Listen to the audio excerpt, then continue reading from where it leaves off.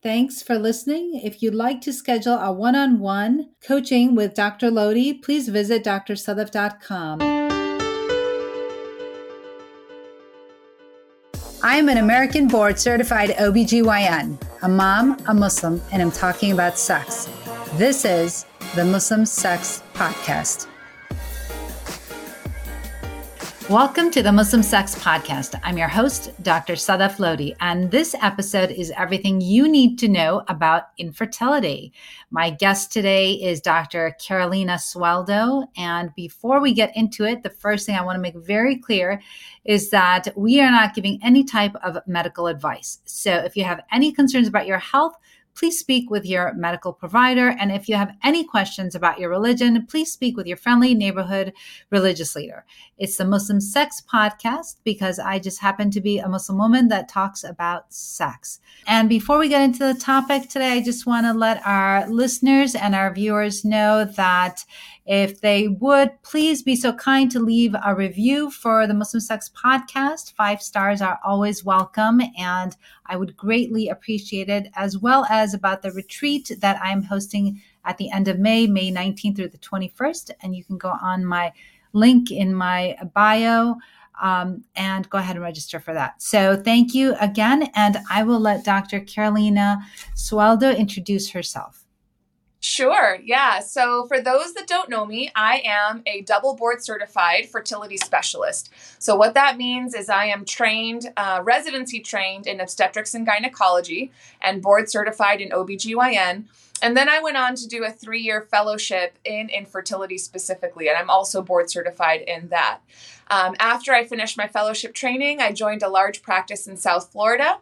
And since 2018, I have been here practicing in Central California, actually with my father, Dr. Sueldo Sr., and our partner, Dr. Michael Shin. I have been lucky enough to be able to present both at national meetings and all throughout South America internationally because I believe that reproductive health is health. This is something that I'm passionate about. I want to empower women by educating them about their fertility so that they understand their bodies and they understand their options. So I hope that was a helpful intro to the audience. Yes, absolutely. Absolutely. And we know how important it is to have specialists such as yourself to refer to as OBGYNs, because we can only take care of so much. And then, we refer out to you. And infertility was one of my passions, actually, when I was a resident and going through residency myself. So I have a special place in my heart for infertility. So I always tell people, I feel like as OBGYNs, you guys are already dealing with so much and counseling so much. And so the benefit of having a specialist when you're working through your fertility journey is that's all I do. I'm focused. You guys are focused in on all these things. And I'm just like this one niche of this is what we're going to do together. So I definitely think that we need each other and we complement each other well. Absolutely. Absolutely. And definitely a sex and intimacy coach fits in very well with your specialty of infertility. So I'd love for you to, basically tell our viewers a little bit about, just fertility and, the best times to conceive and those that are trying to conceive when they should come out and see you as a specialist. Sure. So I think I'm going to break that. There's a lot there. So I'm just going to break that down into kind of bite-sized pieces. And the first thing that I want to talk about is the concept of ovarian aging. So women need to understand first that they are born with all the eggs they're going to have in their lifetime. And the science available to us today does not allow for the creation of new eggs. So once those eggs are gone, they're gone. There's no reversing that process. We know that women's peak fertility is going to be somewhere in their late teens, early 20s. Now, in today's society, most of those women are not in a place that they're ready to conceive. Most of them are studying or working or trying to set themselves up financially, etc. But we do know that fertility outcomes, so the likelihood of pregnancy, the risk of miscarriage, etc., those tend to stay fairly stable until about age 35. And then after age 35, we do begin to see a very real, a very progressive decline in a woman's fertility. And when I talk about a decline in fertility, what I'm talking about is a decrease in the number of eggs that we have and in the quality or the health of those eggs. So when you talk about a normal, healthy, reproductive age woman, the likelihood of pregnancy at 35 is going to be about 20% per month. By 40, that dropped to about 5%. And that is age-related only, no other factors. Risk of miscarriage at 35, we tend to quote somewhere in the 10 to 13% range. By age 40, that's 40%. And again, that's age-related risk. So the concept of ovarian aging, the decline in the egg reserve, so the number of eggs, as well as the quality of eggs over age 35, if you hear nothing else from today's podcast, that would be the message that I would want women to take away. So now let's talk about the woman who is now trying to get pregnant. And when we talk about trying to conceive, it's really important to understand our menstrual cycle. So the first question, are your cycles regular? Because if they're not regular, guess what? You need to go to an OBGYN.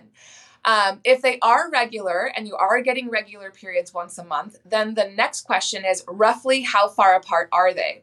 And we count that generally from cycle day 1 of full flow to your next cycle day 1 of full flow. Most textbooks will quote average of 28 days, but that can range anywhere from 21 all the way to 35, depending on the female patient.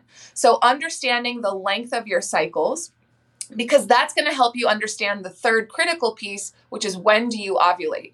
So if you're having regular cycles and if you know when you're ovulating, then you can use an ovulation predictor kit to try and understand when is going to be your peak fertility. That ovulation predictor kit, it's a urine test. It's in any big box store or local pharmacy. It is a urine strip, so it's found in the feminine hygiene aisle, and you basically pee on that strip, and it will tell you, yes, you're ovulating, no, you're not ovulating. Now, in today's advanced technological world, we start to see things get a little more complex. They're looking at high fertility, peak fertility, the different hormones. But truth be told, as long as you understand when you're getting that LH surge of ovulation, which is peak fertility, that's all you need to know. And with that positive, you're going to have intercourse day of the positive and day after. Just to recap that. So if you have regular cycles and you understand when you ovulate, using an ovulation predictor kit, you would have intercourse the day of the positive and the day after the positive predictor kit. Now, I want to transition that into two other topics. The first one being intimacy in the relationship. When we begin our trying to conceive journey, or TTC, as we like to call it online, when we begin the TTC journey, a lot of times, particularly as the months pass, intercourse can become very mechanical, very medicalized. It's work, it's a chore, it's a task to achieve an end. And the reason that I like ovulation strips so much is because we can say, okay, we know that the day of the positive and the day after, we are dedicated to baby making. So that is baby making sex. The rest of the month, that really needs to be about intimacy and connection. And you can definitely speak a lot more to that aspect of it. But I really try to separate or compartmentalize that sex that is specifically to procreate and that sex that is meant for pleasure, for connection, and for intimacy between the partners. So I think that's really, really important to distinguish. And then secondly, I would say is if you don't have regular cycles and you're trying to detect ovulation, having intercourse, some primary care or some OBGYN well-intentioned may say, okay, have sex every day once your period ends. Well, no, that first of all, that's not healthy for anybody. And second of all, that doesn't necessarily increase your chances. So more sex is not necessarily better in terms of trying to get pregnant. So if you have irregular cycles or you don't know when you're ovulating, that's when it's time to talk to your OBGYN or seek out the help of a fertility specialist. So irregular cycles would be a classic example of when to seek out evaluation as quickly as possible. The second thing, so the classic definitions of when to see a fertility specialist would be under the age of 35, if you've been having unprotected intercourse for a year, or over the age of 35 if you've been having unprotected intercourse for at least 6 months. Now, I will add a few others to that. If you are having very, very painful periods, intercourse is painful, particularly with deep thrusting, and there might be a concern for endometriosis, you want to seek out help sooner. Don't wait the full 6 months or the full 12 months.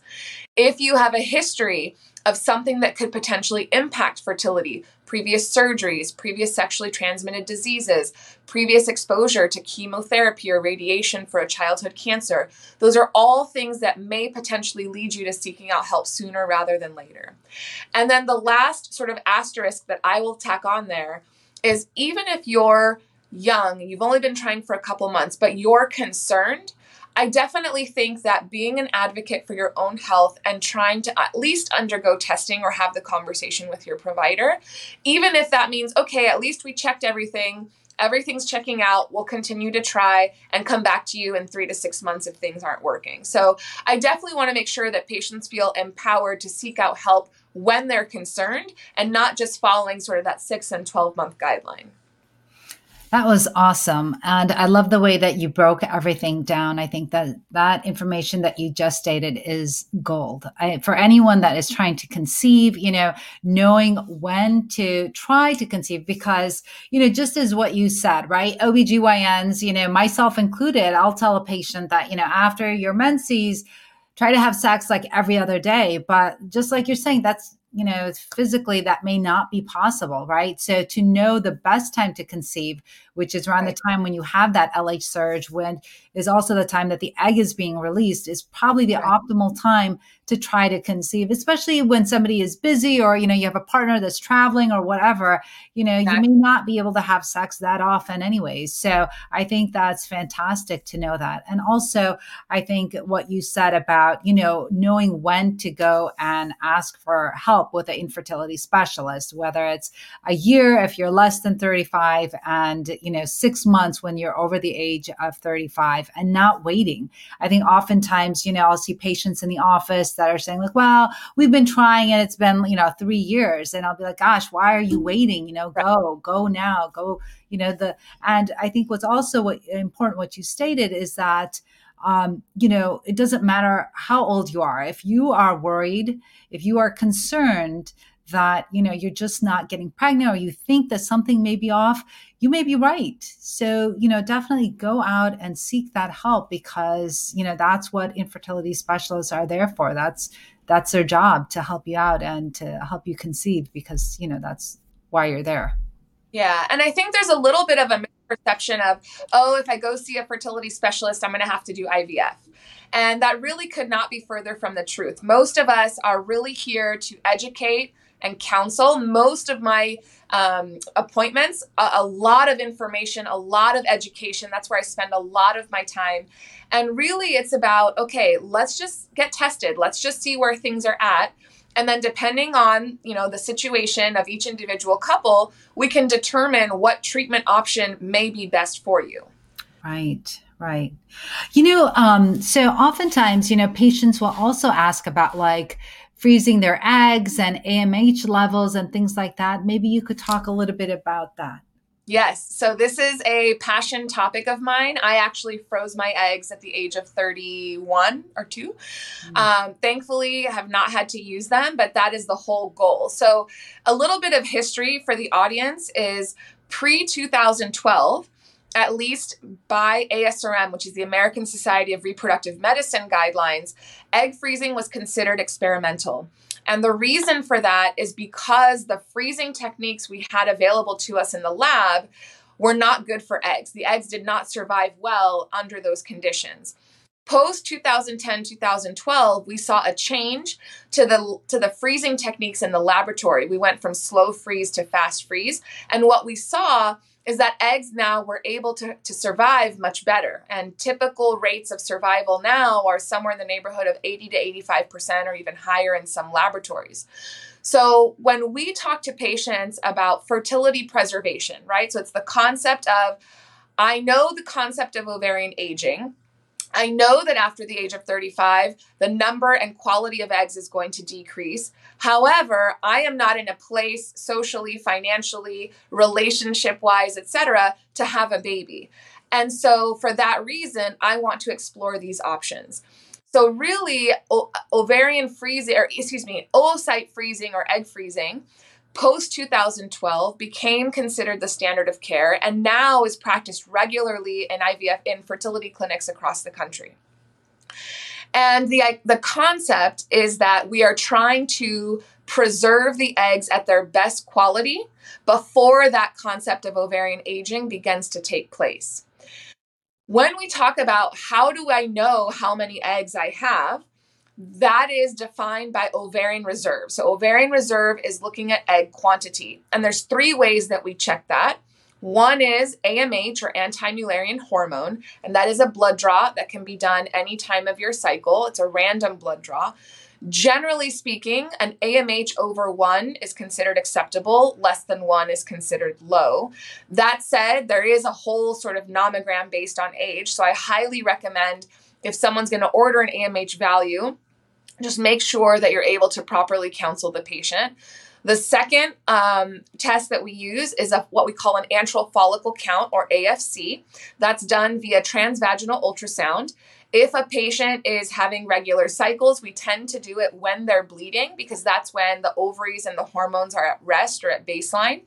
If the patient, let's say she has an IUD, or she's on birth control or whatnot because she's actively avoiding pregnancy, we'll do a random ultrasound. But the idea is to get a follicle count of the eggs inside those ovaries. And the way I explain it to patients is, if you think of a chocolate chip cookie, we're looking at the amount of cookie, and then we're looking at the number of chocolate chips on either side. So AMH, AFC, which is the ultrasound, and then cycle day 2, 3, FSH estradiol hormone levels, which are also blood draws, okay? And that allows your physician to know, okay, how many, if we do go through the egg freezing process, how many eggs can I expect for this patient to get at retrieval? Now, with the advent of this new technology, which I think has been a game changer for women in terms of their family building process, there also comes, so that's the huge pro. There also comes sort of the downside, which is when we test those numbers and those numbers come back low, what do we do?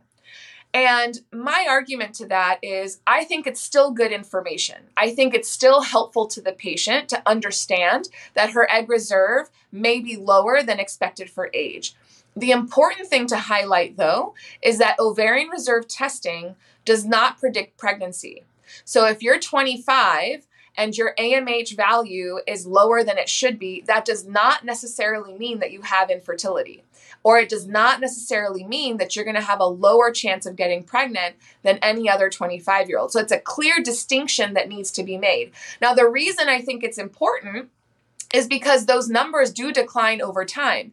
And so that patient may opt or may begin thinking about, okay, maybe my family building journey maybe I need to start thinking about that. Maybe I need to make different plans than what I was originally planning. Or, I think it's at least a conversation starter. And not the opposite of what happens now every day in my clinic, which is, I wish I would have started sooner. I wish I would have known sooner. I wish I would have had this information 5 years ago to make different decisions and have these options available to me at that time. And I deal with that every day in my clinic, which is why I feel so strongly that women need to understand their bodies and need to understand what their options are, including egg freezing. Absolutely, 100%. I still remember my mentor, actually, he said to me, he was an infertility specialist. And this is back, when I was doing residency back in 2000 and 2001 and stuff. And he would say to me, he'd say, Sadaf, as soon as you know when you want to have a baby, or as soon as you start thinking you want to have a baby, just do it. Right. He said, do not wait, because that is the biggest regret for most women, is that they feel like perhaps, they should have started sooner, or that they waited too long, and they just wish that their journey, they would have sped up the journey a little bit. And I agree with you 100%, is that, don't wait. Because it's so important that the younger you are, the sooner you get evaluated, the sooner you get treated, obviously assuming that this is what you want, right? And then getting help for it so that you have, there's a higher likelihood of you conceiving. Now, right. You had talked a little bit about AMH levels and just saying that, below 1, right? Below one, you said, is not as good, right, as above one. But I think that's just telling somebody what their ovarian reserve is, right? Like how many eggs they have. It doesn't necessarily say whether or not pregnancy is going to happen. Correct. That's exactly right. Right. And so that's going to depend on the quality of the egg. And then, like, we haven't spoken about this yet, but also, not only is it just the female egg, but of course, there's so many other factors that go into infertility. And, I'm sure you're probably going to mention in a little bit also is that the male factor infertility, right? So when I was in residency, they used to say it was 40%. Is it higher now? Is it 50%? I'm not sure. Yeah. So before we close out on the egg freezing topic, I think, the one take home message I would love for your audience to have is really about, okay, just because I check my levels doesn't need to freeze my eggs, or just because I start thinking about pregnancy or want a family doesn't mean I need to do it now because egg freezing is available as an option. Listen, when I was, 31, I was fresh out of training. I was just starting a new job in a new city. I knew that this was not, starting a family was just not a reasonable option at that time. But I had egg freezing as a backup where, women 10 years ago or 15 years ago maybe didn't have that option. And so it's just understanding, right? It's being empowered. In medicine, we talk a lot about informed consent. And the patient understanding, their diagnosis, what the options are, what the recommendations are, et cetera. So I sort of apply the concept of informed consent to the fertility preservation and egg freezing process. So just understanding that it doesn't mean that everyone, again, coming back to those misperceptions, oh, fertility specialists want everyone to freeze their eggs. No, that's not what I'm saying at all. But I do think it's important that the patient feel empowered and understand her body and what her choices are. So I'll just leave the egg freezing piece. And then I'm going to shift gears and start talking about infertility specifically. When we talk about the breakdown or the distribution of sort of causes of infertility, generally speaking, we talk about 30% female factor, 30% male factor, 20% both, and then 20% unexplained. That's kind of breaking it down in general terms. That's the breakdown. So the point of that is that male factor infertility is just as prevalent as female factor infertility. So when we talk about a fertility evaluation, if there is a male partner involved, the semen analysis, which is checking the sperm for the number of sperm present, the motility, and the shape of the sperm, that is vital to the evaluation of the couple. So when you're doing a fertility evaluation, the patient herself can undergo 10,000 tests, but we always are going to ask for that semen analysis if there's a male partner, because we understand that the prevalence is just as high as in the woman. Sure. No, and I think that's so important, right? Because oftentimes, if a woman is not able to become pregnant, I feel that she often blames herself, right? Without first having evaluated, what the cause is. And it may turn out that it's not even her. It could be, the spouse, or there's something else going on. And like you said, 20% of infertility is actually unexplained. So Correct. You don't even know. Both, spouses or partners may be just fine, but for some reason, they're not able to conceive, or it's just not happening. And, that's also something that needs to be looked into. So I think all of these things are so, so important when it comes to trying to conceive and having a child. I'm sure in your practice, you've probably noticed what infertility can do to a couple. And I'm wondering if you can speak about that a little bit. Oh, yeah, it is. And this is actually well described in the reproductive psychology literature for couples undergoing infertility. And there are a couple different components. So without getting sort of too far into the weeds, I want to just describe, they talk about grief, and we use that word loosely in our language, but grief really has sort of a process to it.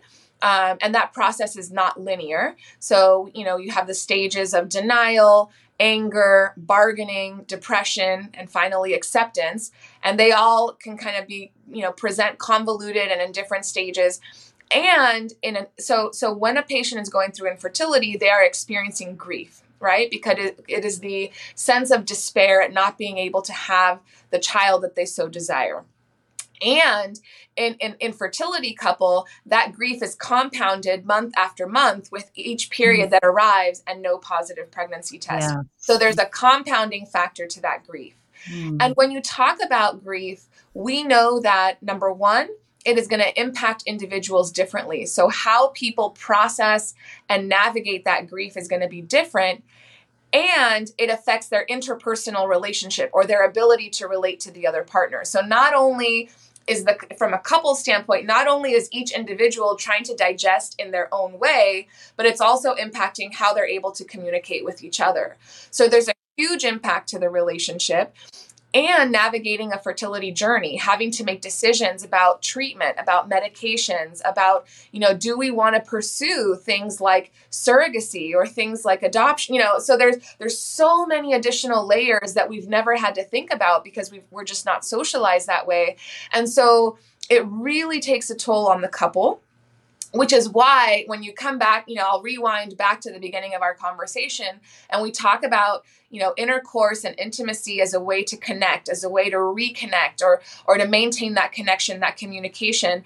I think that's so important in the fertility journey because you're already combating all these other stressors and all these other factors. And so trying to make sure you're present and you're consciously proactively working on that connection with your partner, I think is huge. So yes, I mean, I've been in practice now almost 8 years. I have seen people get separated. I have seen people get divorced. Or what I have also seen is that, we get to a point and they have differing opinions on the treatment. One really wants to pursue IVF. They want to go as far as they can in the treatment journey. The other one is not open to IVF for, whatever the reasons may be. So there's differing opinions on how the treatment should move forward. So there's a lot of stressors. There's a lot of factors that are going to be coming into the middle of that relationship.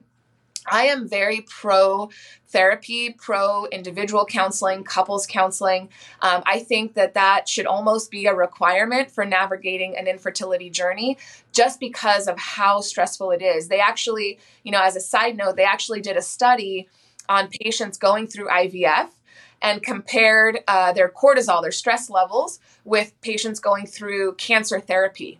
And they were equivalent. That's how stressful going through an infertility journey is. So I think a lot of times because it's a silent disease and it doesn't show manifest symptoms, I think we don't truly have a handle on just how impactful it is to the psyche of both the patient and the couple.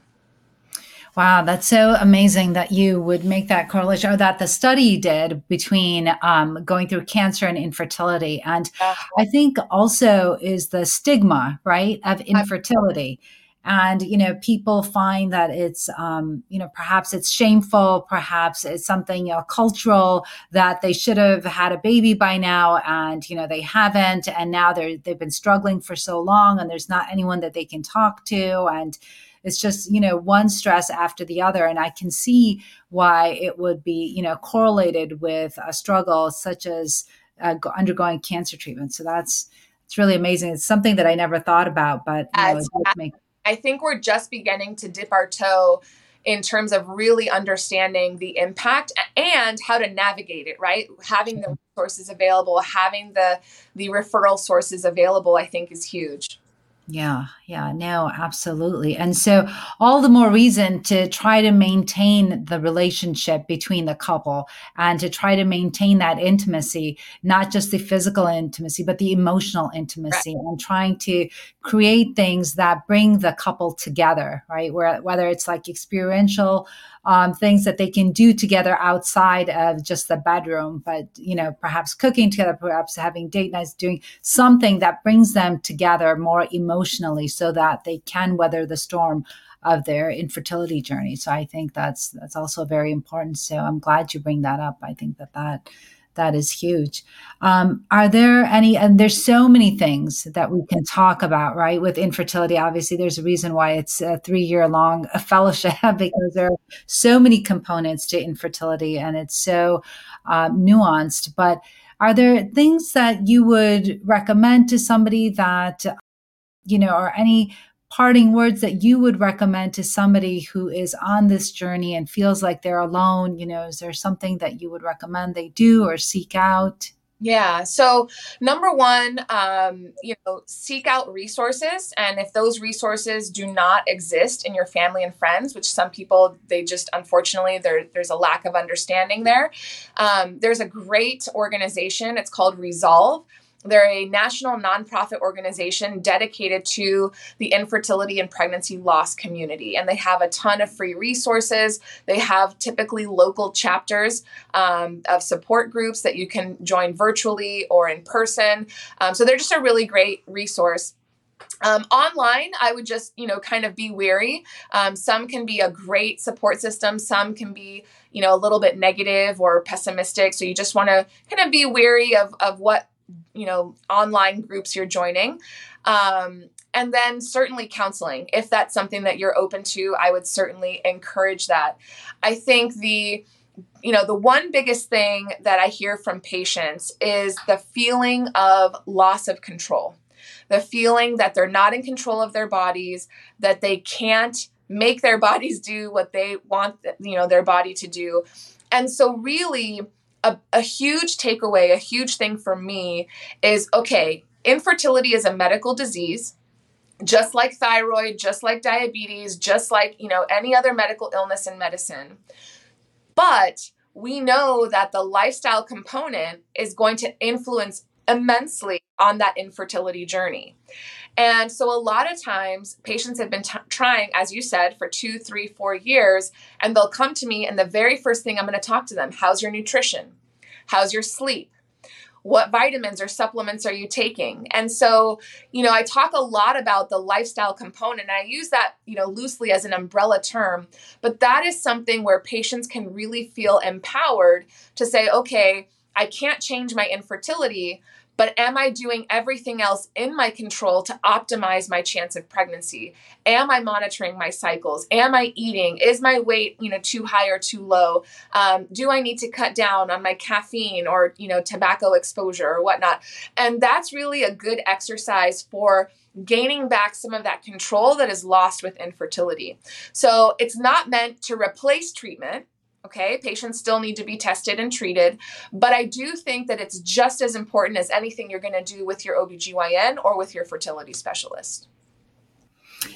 Wow, that is a lot of information. And I think that that was really, truly helpful to anyone that was listening to this podcast. You've brought such value to this conversation, Dr. Sueldo. I think that it's just amazing. And I love how you put in the nutrition and the lifestyle aspect of infertility, right? I mean, I think with so many things in medicine now, we realize that it's not just the one problem, right? Like it's not just infertility on its own, but it's everything else surrounding it. And what we, often refer to as the biopsychosocial model, right? Like what's going on biologically with you? What about, your mental health? How is that? What about social? Do you have that support? Do you have, just as what you were saying, what is your nutrition like? Are you being exposed to harmful chemicals such as, tobacco and smoke and things like that? Where are you living? Well, how is that? And so I think it's very, very important to look at all of those things together and not just, the one thing that perhaps a patient is there for, which may be their infertility. So Right. I think that's very important. But thank you so much, Dr. Sueldo. I think that it's been so helpful to listen to you and to have an infertility specialist on. I had a podcast on infertility early on last year, but I think that the information that you've brought up today has been so helpful for anyone that's experiencing it. And so I'd like for our listeners and our viewers to learn where they can find you and, what social media handles you may have that they may be able to follow you on. Absolutely. So first and foremost, thank you so much for being here, for having this podcast. I do truly believe that physicians need to be in these spaces because patients need to be getting real, truthful, vetted information from reliable sources. So I really appreciate the work that you're doing with this podcast. As for myself, I am online. I have a YouTube channel. I'm also very present on Instagram. So if anyone wants to come find me on Instagram, in my link in the bio, you'll have a weekly newsletter you can sign up for. In that weekly newsletter, I'm always mentioning sort of monthly master classes that I'm doing, or, events that I may be hosting in person. All of those handles across social, whether it's YouTube, Instagram, or Facebook, all are my name, Dr. Carolina Sueldo. So it's pretty easy to find. I tried to keep it simple. And if you're listening to this episode and you enjoyed it, or if you have a question, feel free to send me a DM. I would love to hear your feedback. Awesome. Well, thank you so, so much, Dr. Sueldo. I really appreciate your time, and the information that you gave to all the listeners is truly invaluable. And so we are done here, and it's been real and really intimate. And remember, this was not meant to be any type of medical advice. So again, if you are needing help with your infertility, please seek out your healthcare provider. And until next time, this is the Muslim Sex Podcast. Thanks for listening. If you'd like to schedule a one-on-one coaching with Dr. Lodi, please visit drsadaf.com. And until next time, this is the Muslim Sex Podcast.